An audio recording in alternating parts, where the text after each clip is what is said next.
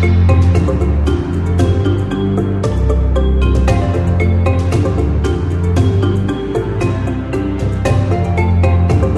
and welcome to the Esquire Q&A podcast. Yes, it's that little slice of audible adventure that sees us talking to all manner of guests from all walks of life. The main thing that ties each guest together, however, is that they are all perfect examples of both style and substance. Previously, we've had chefs and businessmen on the podcast, but we've never had an entrepreneurial chef quite like Philip Chang. One half of the dynamic duo that started the Asian stalwart P.F. Chang's way back in 1993 out of Scottsdale, Arizona. Today, the brand has more than 300 locations in the United States alone and is present in more than 25 countries. This year actually marks the 10th year of the brand's existence here in the Middle East, and to celebrate, Mr. Chang himself flew over to mark the occasion. While he was here, we sat down for a bite to eat, as well as a quick conversation about his life, his art, and his business. One small bit of housekeeping here, we actually recorded this special episode inside the brand's Jumeirah Beach residence location here in Dubai. So enjoy. So, I've already done a little bit of a bio in the intro, which we recorded earlier. But let's say, for example, you're at a party, no one knows who you are. How would you introduce yourself? What do you kind of say? Well, personally, I'm not somebody that really speaks, so much of my, unless I really, they're really close friends or something. If I'm just meeting them at a, social gathering or something, I don't really, if they don't know who I am, I don't really. You don't like to tell them? No. No. Well, it depends. Really depends, but it's rare. Yeah. Isn't that just because you don't want to have the? Yeah, they get wrong ideas sometimes. Yeah. And I'm very private. I'm not necessarily shy. I'm just very private.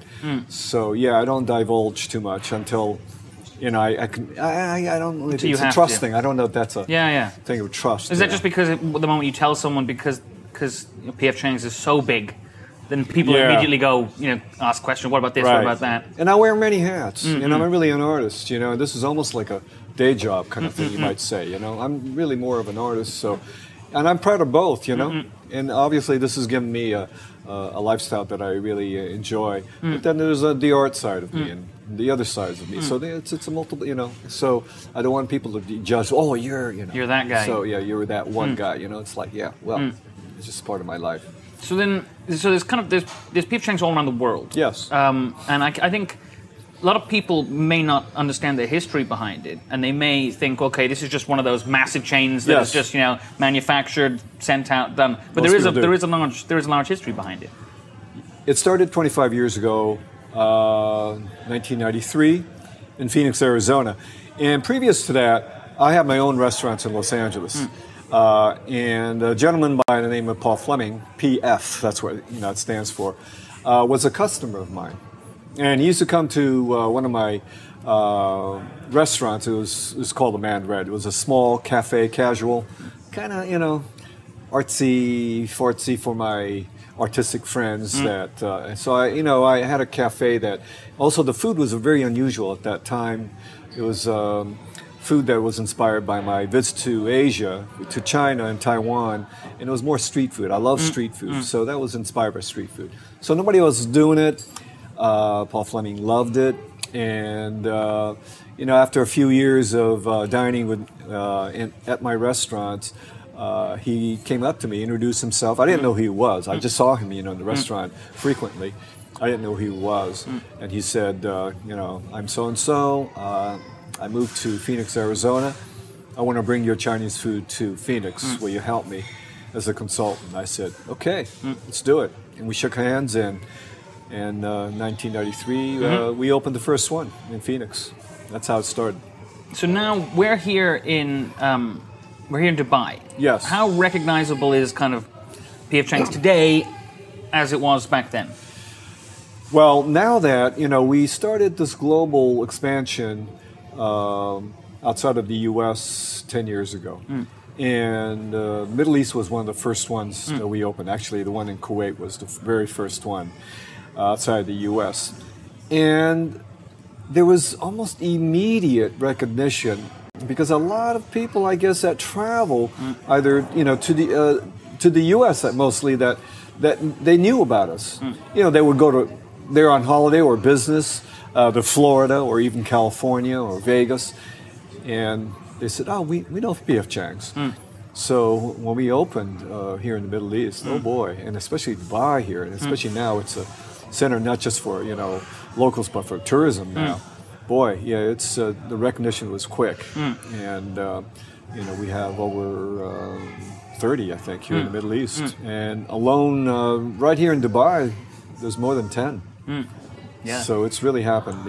It's amazing. So what about from a food perspective? How much of that original menu is available today? The majority of the menu today is still what we started out with. Probably about, 60, 70%.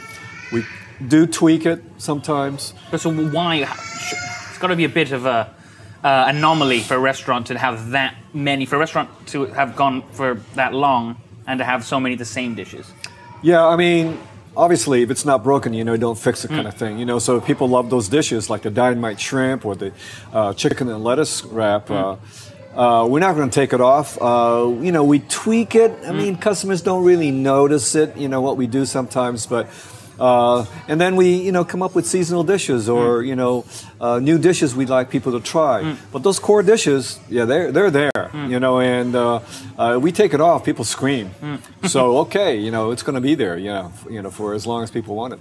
So, your mom was a cook. Yes. And your mom had a restaurant. Is that why you then end up moving in there? Kind of. I follow in their footsteps for sure. She's an icon in terms of Chinese dining in the U.S. She started serving food from other parts of China that didn't exist in the U.S. In the early 60s, because previous to what my mother was doing, the majority, almost all the food was Cantonese-inspired food. Yeah.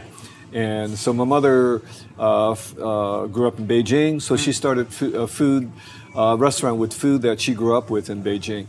And, after a few years after she opened, it hit. And, and I was an art student. I went to Los Angeles to go to art school.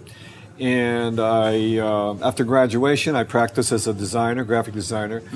And she opened a second restaurant, her Mandarin, in Los Angeles, where I was living. So one thing after another, I was married, I needed more, regular income, and that term, art doesn't put food on the table. Well, that's what happened. So I went into the business thinking, I'll do this for a little while. I do love the food culture, not so much the business end. I never thought, I do love going to cafes. I love being a customer, and I love the cafe culture.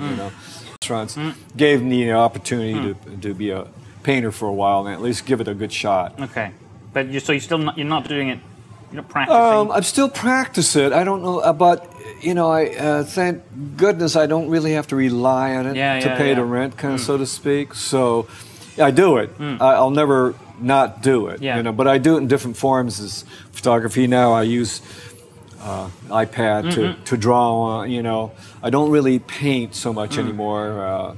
And I've actually even moved. I live Los Angeles and in Tokyo now. So, space-wise, Tokyo, you just don't have the big spaces you have in the U.S. So it's kind of hard to paint. We're not going to see one of your pictures on the wall at a P.F. Chang's anytime soon. Is that what you're saying? Yeah. Plus, my art is sort of weird for the restaurants. I don't know if it's suitable for the restaurant business. So you said you're kind of biding your time between the U.S. and Tokyo. Yes. But as a kid, you moved around Asia. Is that correct? Well, I was born in Shanghai, but after I was born, fairly quickly, I moved to Tokyo with my family, and spent my first formative years there until I was a teen, and then went to California. And then I've been to California ever since. And just recently, I sort of, started going to Tokyo more. Why now decide to go back? Well, I've always loved Tokyo. I mean, I've been, traveling back and forth over the years to Tokyo. And, the formative years, I feel, Japan is a big part of me. As a matter of fact, my aesthetics, in food and not necessarily Japanese food per se, but my aesthetics, for art is very influenced by Japan. So, for me, even though I'm 100% Chinese, aesthetically, I'm very Japanese. Yeah. You know, so yeah, and I just feel real at home there. It's really you know, a comfort zone for me. So so I grew up in Hong Kong. Oh, So I grew up eating kind of, you know, proper Chinese food. yes. You're kind of in Tokyo again. Japanese food, very particular, but obviously very kind of authentic. What would you say to someone who kind of comes to P.F. Chang's and goes, "Yeah, but this isn't really Asian food"? Is there any validity in that? Yeah, it's totally up to that person. You know, I mean, obviously, if you have a background, you grew up in China or, you know, Hong Kong, Taiwan, or anywhere there's a huge Chinese community, you may not think it is. But then, you know, so did I. You know, I've been eating Asian food most of my life. Yeah. And, you know, even Chinese food in China is evolving as we speak because they've opened up, right? Now there are a lot of tourism, the Westerners are there, and they're also traveling, and they're influenced by other, you know, cuisines. So it's changing. So, you know, it depends on how you define Chinese food. For me, Chinese food is not eating with a knife and fork kind of thing, right? Yeah. If you say, well, it has to be eaten with a chopsticks, then what does that mean? It has to be cut a certain way. It has to be chopped and, you know, bite-sized and everything. Yeah. So, and it has to be cooked in the wok. Yeah. We all do that here. Everything we do here, as you know, so earlier, we cook with woks here. It's traditional. We cut with Chinese cleavers. Some of the ingredients may be, you know, not something you might find in China, but on the other hand, we can't find Chinese products here. So, I mean, we have to use what's available, you know. So Chinese food is adaptable. It's so adaptable, and that's why it's one of the few cuisines that you'll find almost anywhere you go in the world. Yeah. You find these little Chinese cafes. You know, it's like I've been to, you know, the Andes Mountains, and there was a Chinese restaurant, and I look at the menu, and it's like kung pao chicken, and it's like, wow, what is going on here? You know, so. Yeah, it's one of those cuisines that we're adaptable, you know, and because we're, you know, immigrants tend to be very ambitious, and they're also very, you know, courageous and at same time creative, you know, and they know how to cook a little bit. They open a restaurant. So how often do you eat here? Or are you like 30 years? I'm sick of this now. Geez. You know, since I travel so much, well, here in Dubai, I don't come very often, you know, because I don't, you know, live here. But as much as I can, I do try to keep. So I opened my own, and that became Mandarin, where Paul Fleming came. So then, does that kind of art degree, does that come in handy? Very. Yeah? Yeah. More than people know, and more than even I probably realize, you know, because we do eat with our eyes, you know, and I'm very visual. So, yeah, I've learned to associate, you know, my visual senses, you know, it's very strong, and I can kind of see where, you know, a dish, you know, the standard or quality of a dish by just looking at it. Somehow I've learned to use my, you know, visual senses to, you know, create food. Yeah. You know. Yeah. So it does. In my case, you know, I don't know about other chefs or restaurateurs, but I definitely, you know, taste food with my eyes more than probably the average person. So then, did you continue with art? Yes, you know, you never lose it. I mean, I was, you know, really entrenched in the restaurant business, my own restaurants, as well as working with P.F. Chang's.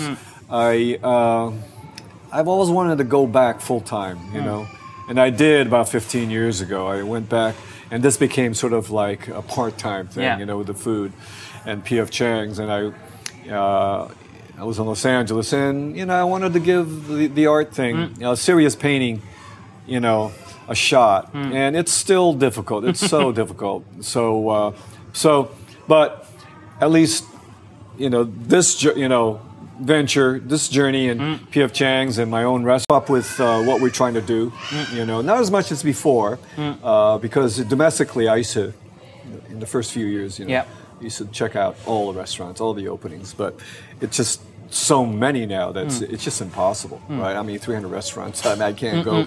You know, there's not enough days in the week. I mean, there are days in the year, you know, to cover it all. So I try to go as much as possible, but definitely also living in Los Angeles, where there's so much, choice in terms of diversity and everything in food. So I love food in general. So I try everything, you know. But P.F. Chang is, you know, obviously an important part of my life. So what about Tokyo? Where'd you like to eat?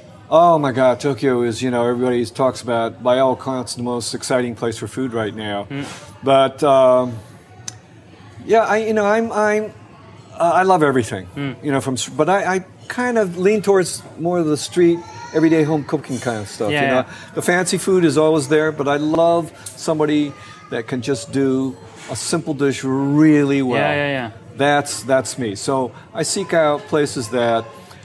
Not just good food, but the ambience, and you know, the friendliness and everything. Yeah, those are the kind of places I like, and it doesn't matter what cuisine. And Tokyo has it all. Has it all in abundance, you know.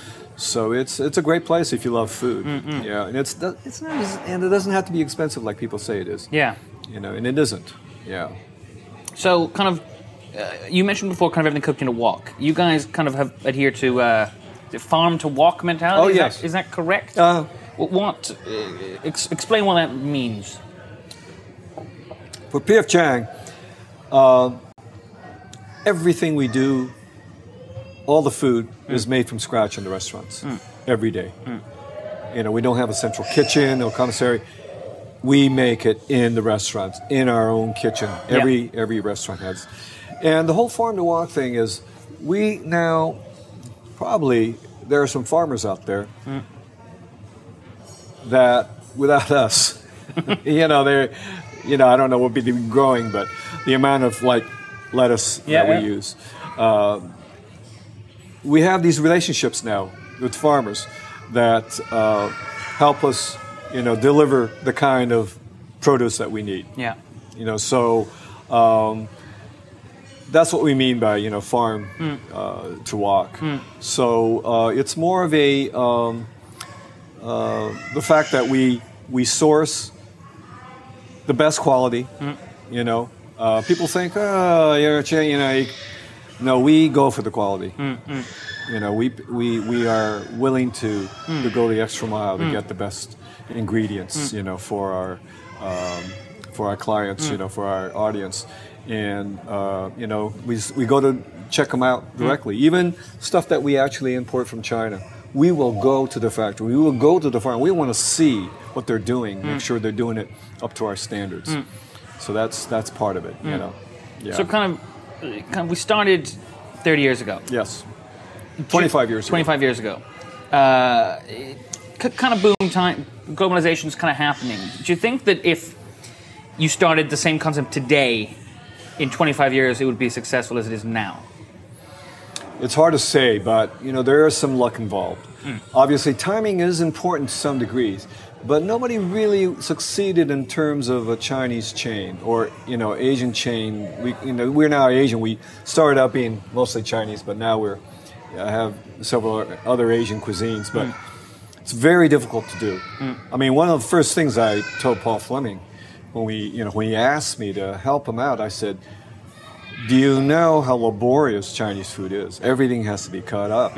One dish, you know, if you look at one dish and the prep it takes to do that one dish, very few people at home, you know, do that. Even in Chinese, they don't do that. I mean, it's just too much work, you know. So I think somehow we overcame all those, you know, the difficulties of opening a chain. People have tried.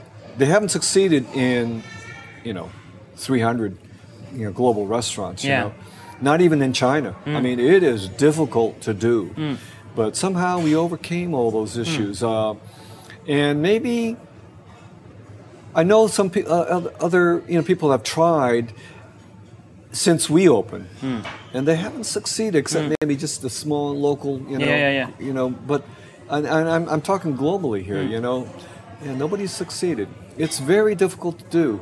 And I don't even know, and I'm surprised how we've done, because I brought up these issues of, where we can get the chefs, how are we going to get trained, wok chefs and et cetera, all these issues that, I thought we'd have, and we did, but we somehow just sort of got through. Yeah, just got through them and worked it out. And so far it's been, it's worked out. Pretty good. Yeah. So was there ever kind of in that expansion period, there must have been at some point at least temptation to cut a corner here and there, to maybe kind of buy this in instead of making it. Why? Well, I guess the question is, was there ever the temptation, and why didn't you kind of go, hey, we can cream a little bit more of margins off the top of this if we were to... Exactly. There is that temptation, boy. One of the things that I sort of mentioned to the kitchen staff was there are no shortcuts.